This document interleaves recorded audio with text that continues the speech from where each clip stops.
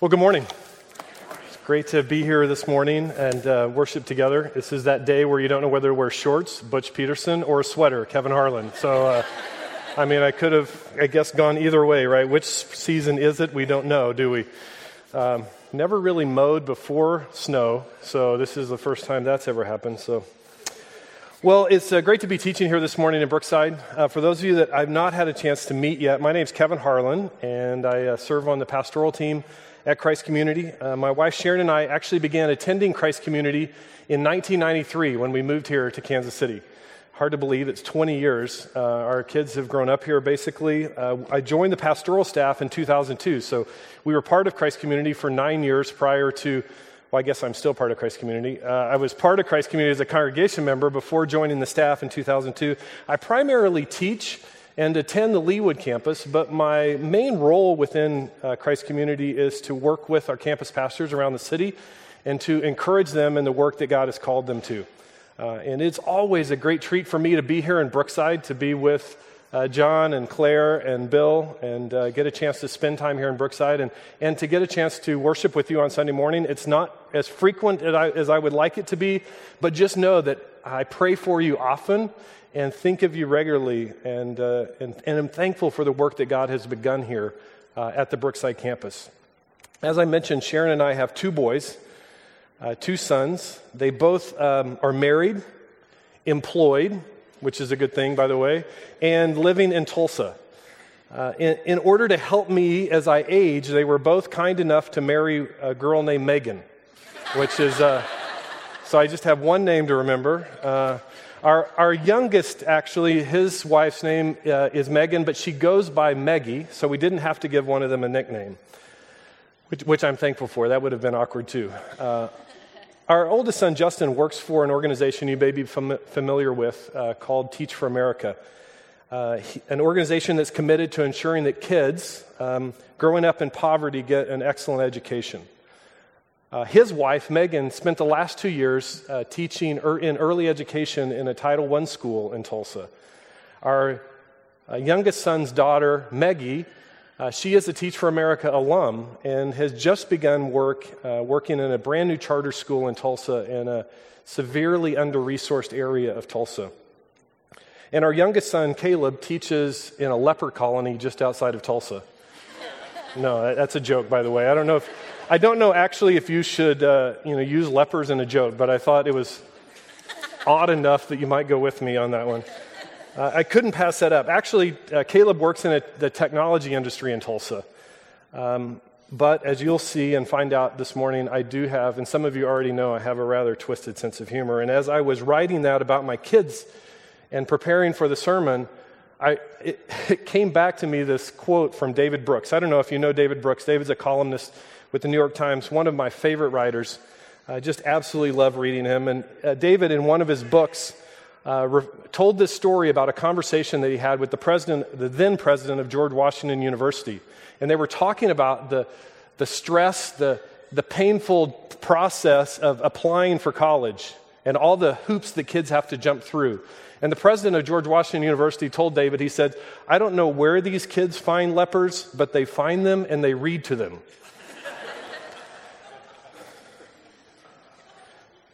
Isn't that great? I love. You'll chuckle over that later. I promise me you will. Now I know what you might be thinking right now. You're thinking to yourself, "I didn't know that Nehemiah had anything to do with lepers." It doesn't. So there's a good question in there. Where is he going with this? And I'm not really sure. I thought it'd be funny, to be honest with you. But back to my kids. One of the things I'm most proud of as a dad, and I think you'll see a connection here, is that my kids, including my new kids by marriage, are increasingly aware of the needs of the vulnerable in their community and are working to try to meet them, to serve them, to care for them. And this morning, as we continue our look in the book of Nehemiah, this amazing story of restoration in the book of Nehemiah, I believe that we will see that godly restoration always cares for the vulnerable. That godly restoration always cares for the vulnerable. If you were with us a few weeks when we hosted the conference here at the Brookside campus called CG 2013, you might remember Andy Crouch saying something similar to this. He actually said that the common good is advanced when even the vulnerable in the community are flourishing. That the common good is advanced when even the vulnerable among us in the community are flourishing. So if you have your Bibles with you this morning and want to follow along with me as we look at Nehemiah, we're going to be in Nehemiah chapter 5 as Jael read for us this morning. And by the way, if you have a paper version of the Bible and you're going to try to find it, let me just go ahead and suggest that you find the table of contents. Nehemiah is not one that you can easily pretend to know where it is and flip through and find. So go to Nehemiah chapter 5. Now, chances are you're here this morning, you've come to church, you're familiar with the story of Nehemiah, or at least somewhat familiar with Nehemiah. And if I were to ask you to summarize the book of Nehemiah, the story of Nehemiah, it might sound something like this. Nehemiah worked for King Artaxerxes. Okay, maybe you wouldn't have said Artaxerxes, but I just like saying that name. So he worked for King Artaxerxes. He realized that his hometown, Jerusalem, was in ruin. He was actually told this by his brother, and he appealed to Artaxerxes and asked if he could go and restore his city and begin rebuilding the wall. He went to this place. God's people rallied around him. Everyone played their part. And yes, he faced opposition. There were people who didn't like the idea of this wall being rebuilt. And so they actually had to post guards to guard while the work was being done to prevent oncoming attacks. And the wall was completed in an amazing 52 days. Okay, does that sound about right? I mean, that's the story of Nehemiah. We would know this. I actually this week looked at several children's books, and that's pretty much the summation of Nehemiah that you read to your children. Well, if you've been reading along with our daily Bible reading plan, we call Open Here, which, by the way, it's never too late to jump in with us. If you've been reading along with us, you know you read Nehemiah this week, and you might know that there's a little bit of that story in the summary that I left out. It's a story of impending civil unrest. It's a story that actually causes the work on the wall to be stopped. For how long, we don't really know for sure, but the work on the wall actually halts. And yet this story in Nehemiah chapter 5 is often overlooked. But today we're not going to overlook it. So let's read it again together, beginning in verse 5. Now there arose a great outcry of the people and of their wives against the Jewish brothers. For there were those who said, with our sons and our daughters we are many, so let us get grain that we may eat and keep alive. There were also those who said, we are mortgaging our fields, our vineyards, and our houses to get grain because of the famine. And there were those who said, we have borrowed money for the king's tax on our fields and our vineyards. Now our flesh is as the flesh of our brothers, our children as their children. Yet we're forcing our sons and daughters to be slaves, and some of our daughters have already been enslaved. But it's not in our power to help it, for other men have our fields and our vineyards. Okay, so what's going on here? I don't know if you're like me, but there are times when I read Scripture that I just wish they could have written it down a little clearer. Anybody with me on that? I mean, what's really going on here? Can anybody, pick this out? Students, do you ever feel that way as you're reading this Bible? It's like, why couldn't it just be a little bit plainer? Well, this past week, I read The Great Gatsby. Yes, I probably read it in high school.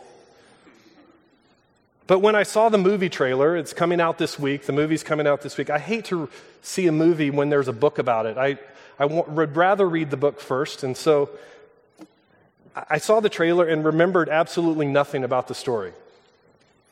Which, by the way, students, proves the fact that reading the Cliff Notes or the Spark Notes is not the same as reading the book. Or it proves that I'm very old and high school was a long time ago and I just don't remember. I don't know which it is, but... Well, as I began reading The Great Gatsby and F. Scott Fitzgerald's writing, I must admit that it took me a while to settle into his writing style. Anybody have an author like that where it's just sort of different than the other books that you read? I wanted it to be easier to read. I was on vacation. I didn't want to have to work at this. But the more I read, and the more I went back to reread, the more I enjoyed the beauty of his writing and the hidden layers that were underneath. The Bible is often like this for me. At first, I find myself saying, what? I mean, what does this mean? But after digging in, I'm so thankful that my initial wishes of simplicity and clarity weren't granted. Nehemiah 5 is one of those places. So let's dig just a little bit to try to understand more of what is happening. I think if we were to summarize these first 5 verses that we just read, I would summarize it this way, that Nehemiah listens carefully.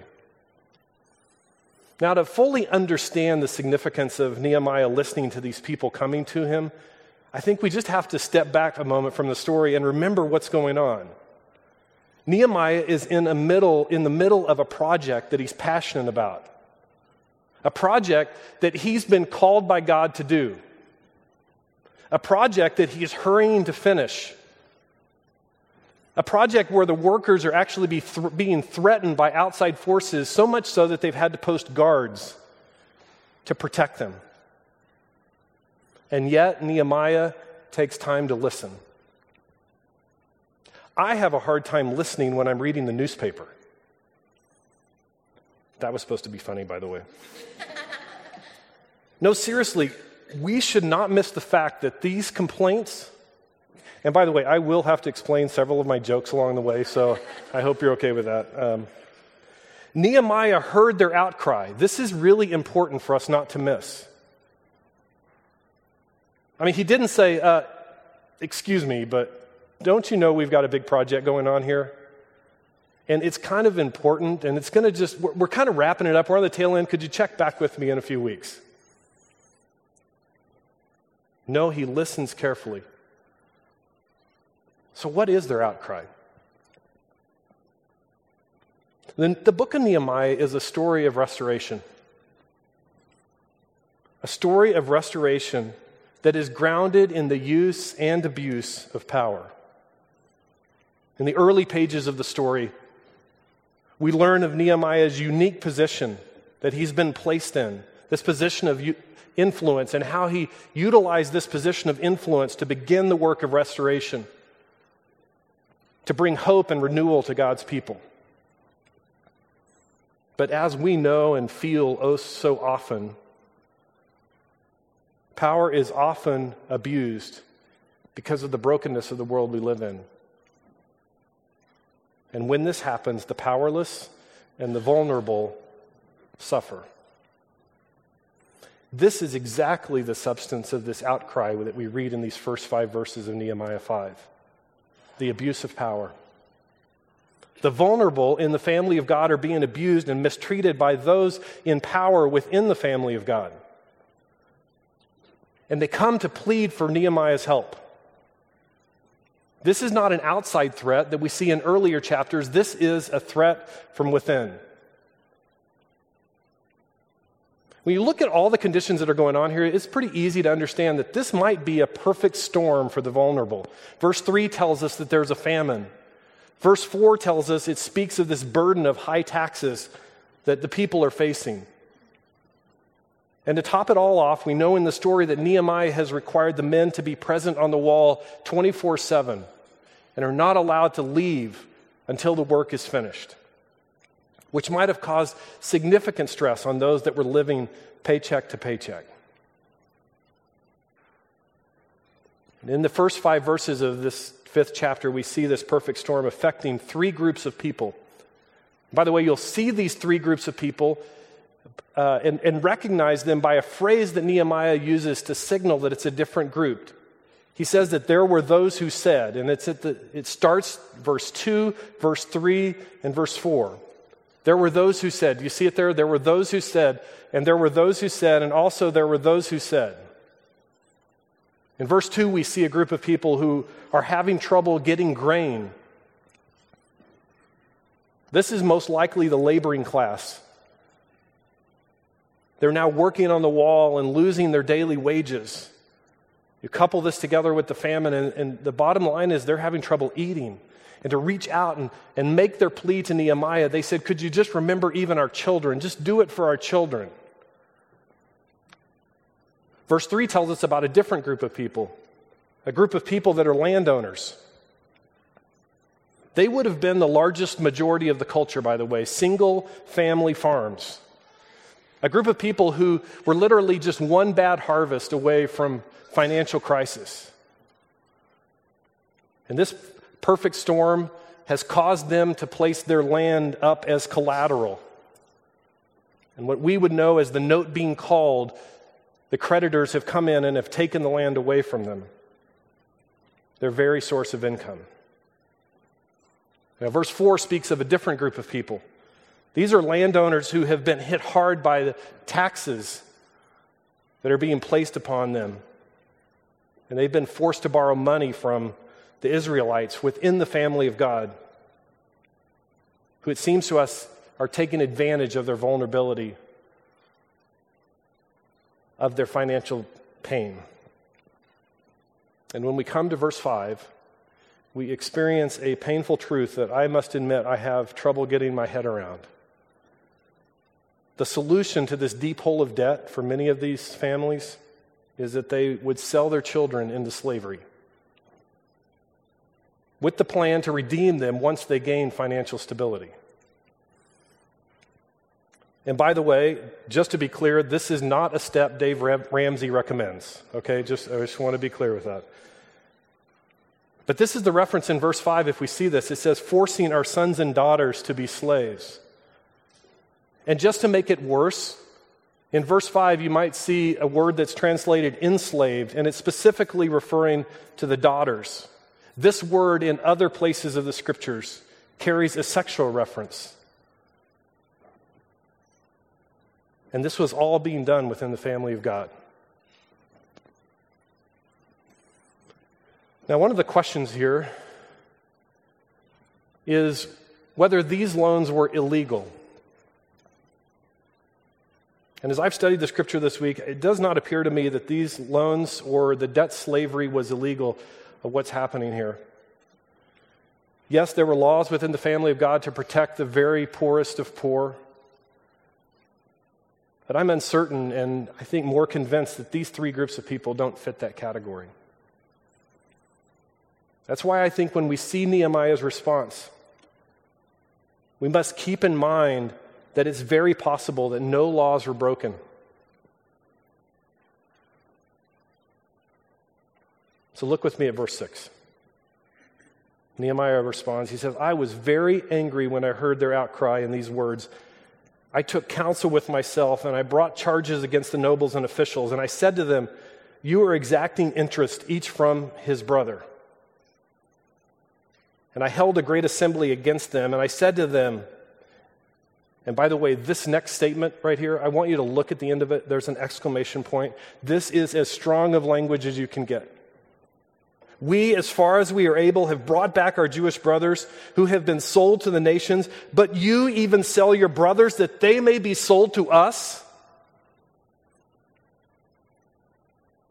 And just like this, they were silent and could not find a word to say. And so he continues, the thing that you are doing is not good. Ought you not to walk in the fear of God to prevent the taunts of the nations, our enemies? Moreover, I and my brothers and my servants are lending them money and grain. Let us abandon this exacting of interest. Return to them this very day their field, their vineyards, their olive orchards, their houses, and the percentage of money, grain, wine, and oil that you've been exacting from them.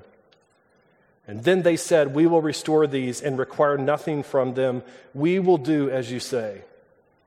And I called the priests, and I made them swear to do as they had promised. I also shook out the fold of my garment, and I said, so may God shake out every man from his house and from his labor who does not keep this promise. So may he be shaken out and emptied. And all the assembly said, amen, and praise the Lord. And the people did as they had promised. Now here's the Cliff Notes version of these 8 verses. Nehemiah stops the injustice. And it's at this point that I realize that my version of the Bible would be very short and boring, by the way. Nehemiah has heard their cry. He's angry. And he stops the work of the wall to deal with it. Now, think about the significance of this for a moment. I mean, they're working 24/7. Earlier in the story, we know they're faced with this outside threat. And basically, Nehemiah just tells them to suck it up, and they come up with a plan to guard them while they keep working. But when this news comes, the project is halted and a meeting is called. The care of the vulnerable is a project-stopping priority. So he calls together the powerful leaders in the community, leaders who were either directly serving as creditors to those who were crying out, or indirectly were encouraging or allowing this to happen. And using today's language, Nehemiah lets them have it. And where Nehemiah begins his argument tells us that this is not primarily a legal matter from Nehemiah's vantage point. For him, it's primarily a moral issue. He begins by using irony, actually, in his case. He says, "Don't you remember that we too were once slaves? And now you're enslaving your own brothers?" Exclamation point. Now, if you remember, the Jews had been released from slavery by King Cyrus in 537 BC. And in the story now, we're at 445 BC, 92 years later. And before you too quickly say, "Oh, well, no wonder they forgot," let's compare this. 2012, one of the best films of 2012 was the movie Lincoln, which chronicled the work of Abraham Lincoln and the passage of the 13th Amendment to the Constitution, outlawing slavery in our country. That was 148 years ago. For the Jewish people, it had been 92 years. How could they have forgotten? They are now owning slaves. And just in case they weren't compelled by this reminder that they once were slaves, Nehemiah drops the hammer on him. He says, "You should live as if you fear God." Nehemiah is wanting to make it clear that this is not a matter of legal judgment, but there will be a judge. And they are living either as if God doesn't exist, God doesn't see what they are doing, or just doesn't really care. You see, God has given his people a clear warning against the abuse of power, against the vulnerable, against the poor among them. And Nehemiah wants them to remember and be afraid. There's a surprise twist that comes into the story, actually, in verse 10. As it seems as if Nehemiah is actually implicating himself as part of the problem. Do you see what he says? He says, "I and my brothers and my servants are lending them money and grain." Now, we can try to explain this away as just persuasive language. He's sort of like saying, "I'm one of you, I'm kind of guilty too." But I think much more is going on here. You see, Nehemiah belonged to a wealthy family in Judah, a family that owned land and was well protected against the famine that they were experiencing. He's risen to a position of power and influence. He's used his influence for much good. But still, at this moment, Nehemiah realizes that he too is part of a systemic problem that needs addressing. It could be that Nehemiah had done wrong, that he had lended incorrectly, or it might be that simply that as a leader, he's just failed to stop the wrong. But either way, Nehemiah goes on to say, "Let us abandon the practice of exacting interest." And he seems to be letting them and us know that there is a much higher standard to be expected of God's people, especially as we interact amongst God's family. Verse 12 makes it clear that the creditors understood exactly what they were doing and what was expected of them. And they quickly and publicly agree to do what is being asked of them. We will do as you say. And all the assembly said, Amen, and praise the Lord. By the way, this is a preacher's dream right here. Repentance, reconciliation, restoration, other words that start with R that I can't think of right now. This is the preacher's dream. And yes, we'll do it. In the remaining 6 verses of this chapter, which I encourage you to read sometime this week if you've not read it in the past week, we'll also see that Nehemiah doesn't just stop the injustice, he also wants to make it very clear to us and to them that he is a person who gives generously. He was governor for 12 years. And during those 12 years, he says that he frequently gathered crowds for meals, never charged them, never, in our language, he never turned in an expense report, even though he was entitled to it. And this wasn't the occasional lunch out at Chipotle, by the way. This is big gatherings. It says 150 people with lavish food, meat, and wine detailed for us here in these 6 verses. Why did he do this? What fueled his generosity? Well, in verse 15, I think we find the answer. Nehemiah gave generously because he did not want to place a burden on God's people. And he didn't want to place this burden, this heavy burden on them for one main reason, and that is that Nehemiah feared God. He was seeking to live before an audience of one. Nehemiah understood that the care for the weak, the powerless, the vulnerable was near to the heart of God, and that he should live in a way that not only stopped injustice, but created justice. In verse 19, we get a vivid picture of Nehemiah living before this audience of one, where he sort of shifts from being a chronicler of history to a prayer to God, where he says, "Remember for my good, O God, all that I have done for this people." Nehemiah recognizes that ultimately his only hope and our only hope is found in God. Now, I don't think we have to search too hard to find ways that this story connects to us today. In many ways, we have been placed smack dab in the middle of a community of nobles, officials, and the vulnerable. We don't have to look very far to see both the good use of power and the abuse of it. When Andy Crouch was here a few weeks ago, our pastoral staff spent an afternoon with him talking about his upcoming new book to be released in November. It's entitled Playing God, and it tackles this important topic of power and the proper stewardship of it. In a conversation with Andy, he gave us a helpful framework to think through power. First, he said that many focus on the prosperity gospel. This is grounded in the idea that power and success and wealth is good, and you should try to grab all of it you can, and God gives it to you, and you should get it, and that's the way you should live. The prosperity gospel. He said in a reaction to this, many within the Christian community have started to live out the poverty gospel. And the poverty gospel is grounded in the idea that power, success, and wealth is inherently bad.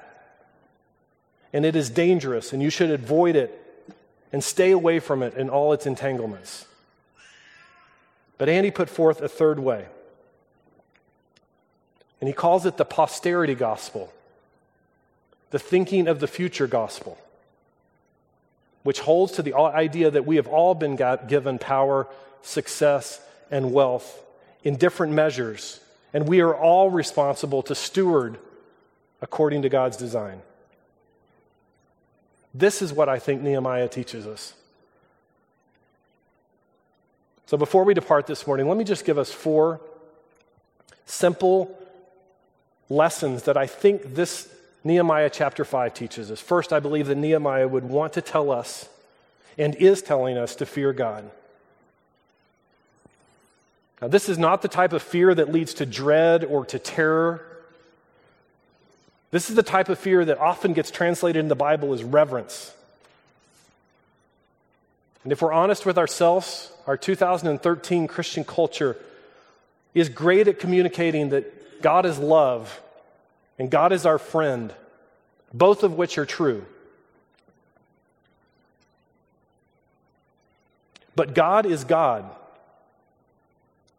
and we are not. And I don't know about you, but I need to be regularly reminded that He is all-powerful and not just another buddy that I can enjoy hanging out with. The wise Solomon said it this way: fear God and keep His commandments. This is the whole duty of man. Secondly, I think that Nehemiah would want to tell us to be just. Church, do we hear the cries of injustice? Or is our project so important that we don't have time to stop and listen? And I have to admit, I didn't like typing those words, and I don't like saying them. I would much prefer to live in what I would call my restoration project bubble and stay oblivious to the needs of the vulnerable and the powerless. And I need to be regularly reminded that godly restoration always cares for the vulnerable. When was the last time you were angry at injustice?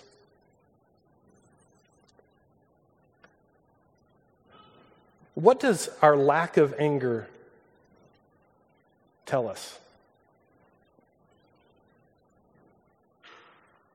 If you find yourself stuck in your own project bubble, let me encourage you a simple action step that you can do today to learn more about the cries of the vulnerable in our city. On our website, you'll find a button on the very front page. It says Serve. And under that button, you can see our partners. Click on that. Learn about our partners in the city who are engaged in serving the powerless and the vulnerable. Read their websites. Go and visit them. Learn about their work.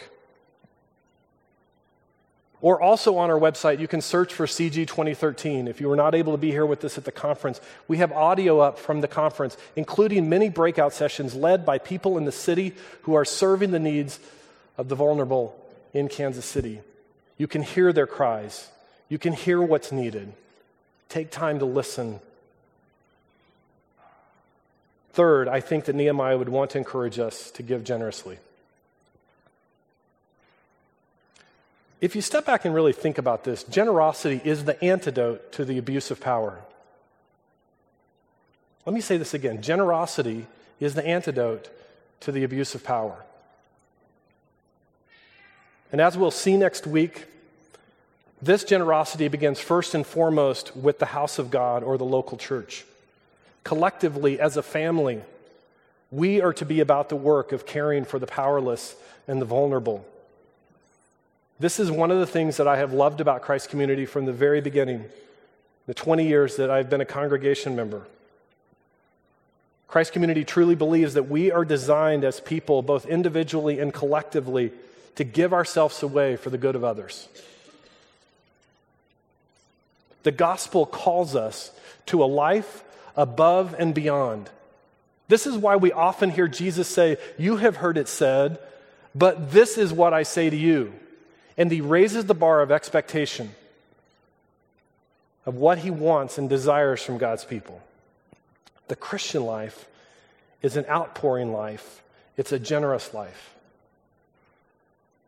And finally, as we close, I believe that Nehemiah would want each of us to remember our slavery. Do we take time to reflect and remember the truth that we too were once in slavery and oppression? Dear friends, let me just suggest to each of you this morning that I believe our heart for restoration, for the restoration of the vulnerable, is directly connected to the extent to which we believe we have been rescued and restored. If we in any way have crafted a gospel that centers our rescue in a religion of self-reliance or self-help or right living, then we have little hope for truly caring for the vulnerable. We must begin by remembering and truly believing that we too have been rescued and did nothing to deserve it or to accomplish it. This is the heart of the gospel. And it's only when we encounter this gospel that we have any hope for caring for the powerless and the vulnerable as God intended. Without remembering our own slavery and rescue, our care for the vulnerable just becomes another project in our religion of self-reliance. Over the centuries, one of the ways God's people have remembered their own slavery is through what we know as communion. We share communion together most weeks here at the Brookside campus as a tangible reminder of the good news that we too have been rescued and restored by Jesus' work on the cross. In communion, the gospel is declared to our senses, through taste and touch and smell, and we get to experience this good news of restoration in a tangible way. In just a moment, we will do this together as a family. Now, let me just give a few instructions. You don't have to be a member of Christ Community to participate this morning in communion. All followers of Jesus who have placed their trust in him are welcome at the table. Of course, if you would rather, you're always welcome to remain in your seat and use this time to pray and to reflect. When you come, there's 4 stations around the room, 2 in the front, 2 in the back.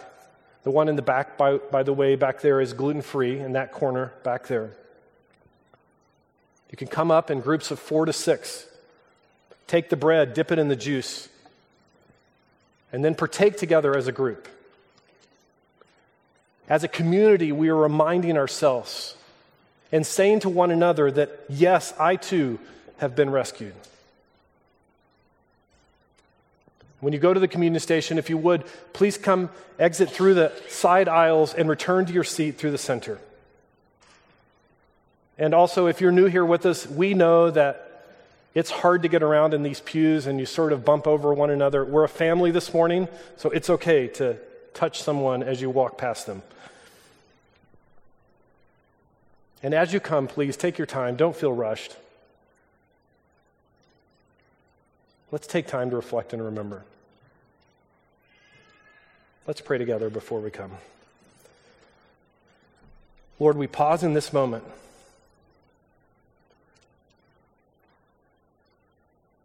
as your family to remember our own slavery and oppression, the bondage that we were once in, and to remember the way that you rescued us from this oppression when we didn't deserve it and could do nothing to accomplish it. And yet, Lord, we are still free. As we come together this morning to remember and reflect on the goodness of your grace, Lord, forgive us for the ways we neglect the cries of the vulnerable. We long to be a people, both individually and collectively, who live as you designed us to live.